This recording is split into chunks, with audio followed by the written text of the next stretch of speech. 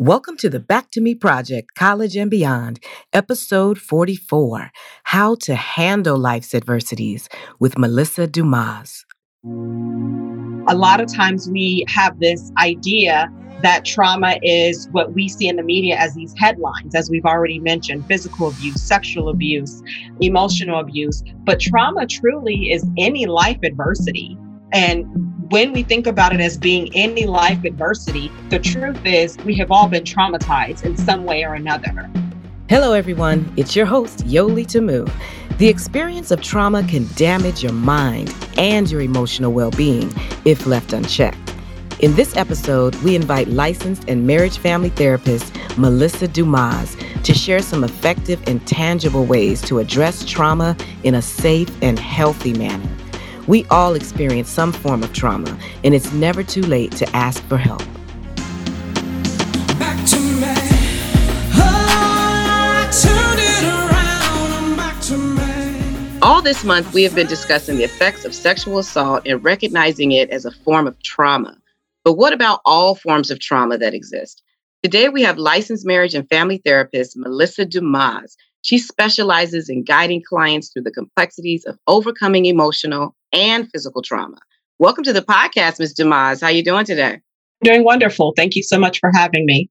Absolutely. I'm so glad you're with us and that we can just really get into and unpack, all forms of trauma. There's so much going on.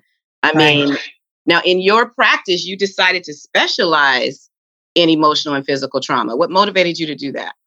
It started back when I worked for community mental health. And I was working with a lot of minors that had experienced some form of trauma. And trauma, as we know it to be physical abuse, emotional abuse, and or sexual abuse. A lot of these minors were either in the foster care system and or being, detained from their biological families due to abuse. And so with that experience, I was like, wow, this is really impactful work and it is much needed work. And then during that time at the last community mental health agency that I worked for before going into private practice, the agency saw fit for me to be trained in a model called trauma-focused cognitive behavioral therapy, which can also be said as TFCBT for short. And so I went and I did this training and was just blown away, by the impact that my clients were receiving from this particular training model. And so from that point on, I knew that I always wanted to be able to focus on and provide some service of therapy related to physical, emotional, or sexual recovery from trauma. Yeah. So when you talk about physical trauma, we're talking about abuse, or we're talking about the effects that trauma has on the body after an experience? Both. We're talking about both. And before we even deep dive into that, I want to take a moment and just, speak a little bit more generally about trauma. A lot of times we have this idea that trauma is what we see in the media as these headlines, as we've already mentioned, physical abuse, sexual abuse, emotional abuse. But trauma truly is any life adversity. And when we think about it as being any life adversity, the truth is we have all been traumatized in some way or another. And I don't say that to make fun, and I don't say that to give label to anyone's experiences, but I do say it to normalize that if you have been through something traumatizing or a life adversity, that you're not alone, that all of us, many of us have. And even, us living in this pandemic and with COVID-19, we are collectively living and experiencing this traumatic event and all the things that are connected to that. So as what's defined as what is trauma is psychological trauma that can damage someone's mind, that can damage their emotional or mental well-being. And it can be a result of one or more events that's causing them overwhelming stress. And so again, that can be anything. That can be a major car accident, a major illness, having the experience of losing someone. So there's a variety of things that can be labeled or categorized as trauma and or defined as life adversities. Okay. Excellent. Life adversities. Okay. Now, as a licensed marriage and family therapist who specializes in this trauma, when should someone just even ask for help? How do they know? Right. Honestly, my initial response is right away. Like as soon as, you've experienced something, right away to get help or to let someone know that something is happening with you, even if you don't understand it yourself. Even if you're like, wait a minute, this thing happened. And since then I haven't felt like myself or things just feel off. That is an opportunity to reach out for help and to ask someone. And that person can be someone within your friend circle or someone within your family circle, and of course, professional help. I think that, that is the first line of taking care of yourself is having that courage to be able to ask for help. We unfortunately live in a society where asking for help can be misperceived as a weakness, but truly asking for help takes a whole lot of strength and it Yeah. takes a whole lot of courage to be able to say like something happened to me or I'm just not feeling like myself and I need help. So I always encourage it right away. And even though you're asking for help right away, you may or may not need professional help right away. But the best way to be able to make that determination is to reach out and to ask for help to begin with. Mm. Now, you and I in our prep call, we were talking about Clubhouse's, its popularity and how Mhm. so many people are turning there to I think what you called it was trauma dumping. That's what's Uh-huh. happening. Can you Mhm. tell us a little bit about what that is and do you mean by that?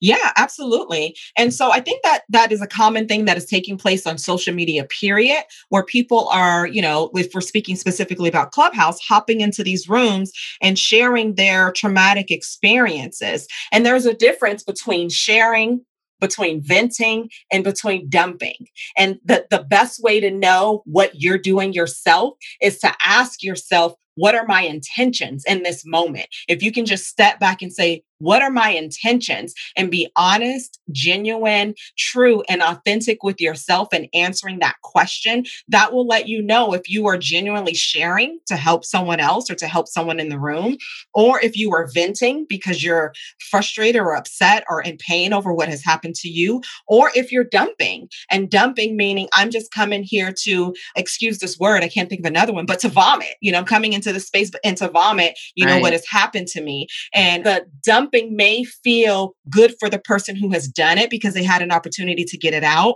However, it can be hurtful and harmful in many ways. It can be hurtful and harmful to others that are in that space because maybe they were not anticipating that. And maybe it's triggering for them and their life adversities or their own trauma. So we want to be mindful of that.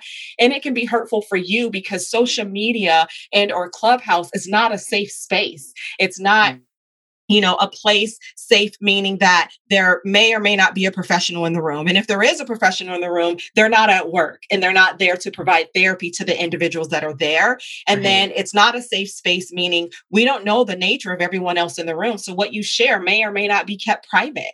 And it's not a safe space, meaning that what you shared, someone may or may not take that information and misuse it against you. But in Mhm. therapy, you are in a closed space, whether it's virtual or in person, and the therapist is bound by the laws of the state that they are licensed in to keep your information confidential and private. Whereas Clubhouse or social media, those guidelines don't exist. And Mm.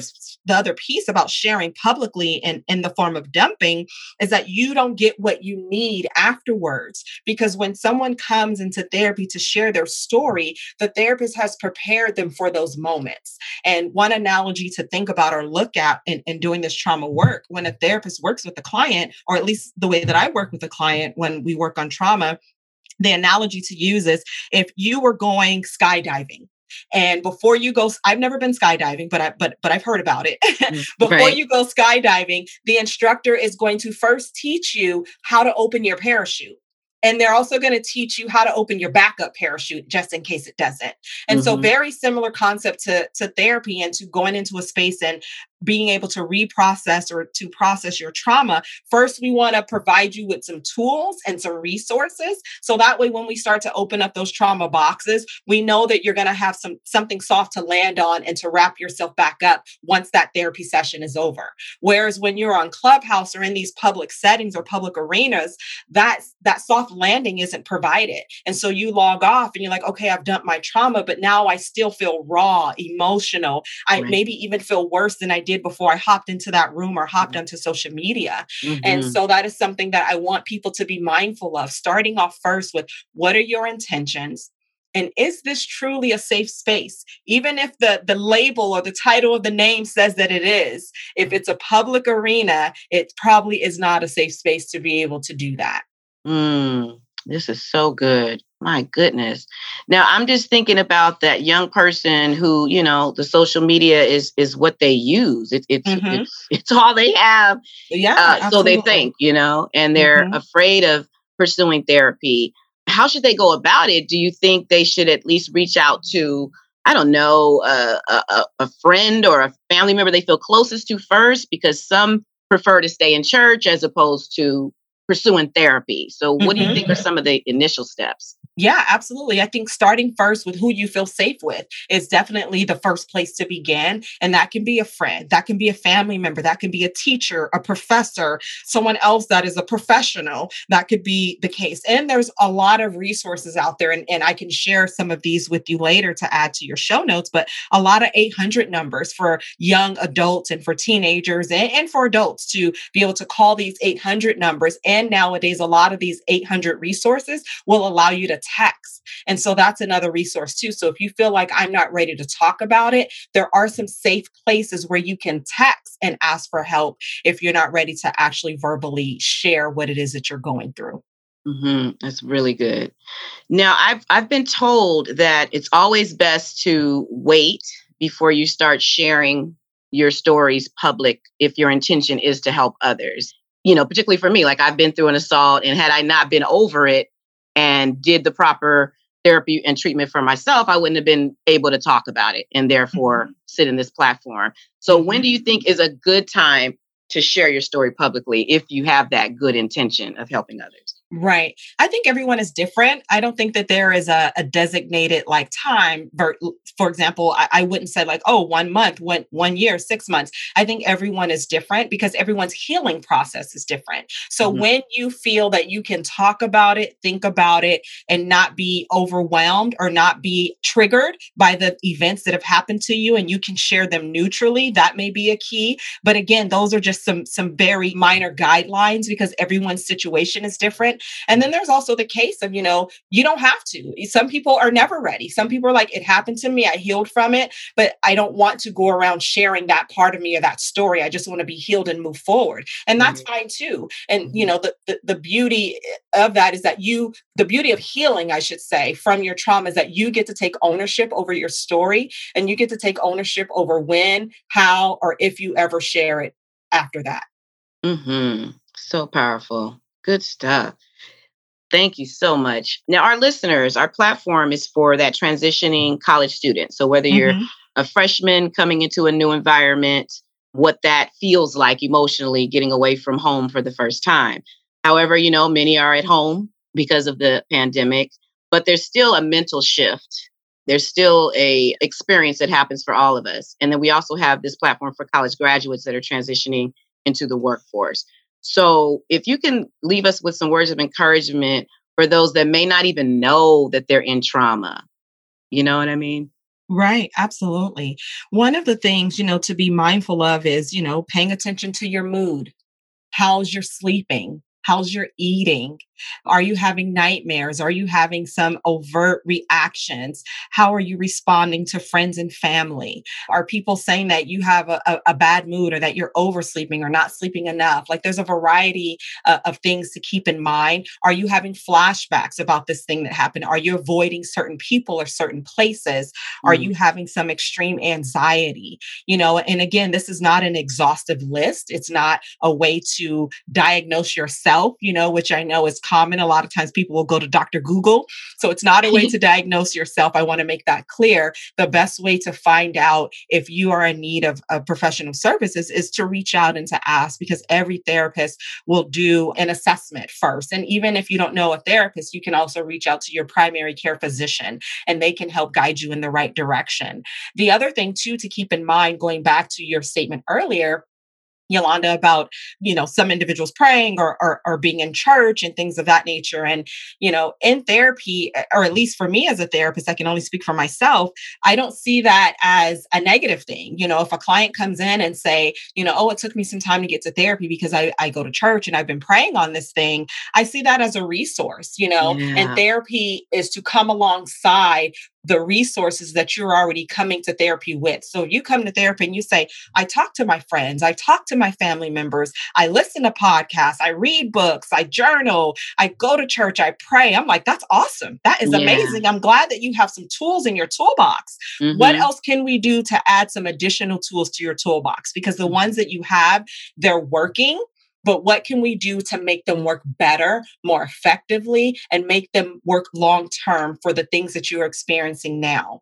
And so we can have Jesus, we can have God, and we can pray, and we can have a therapist too. That is okay.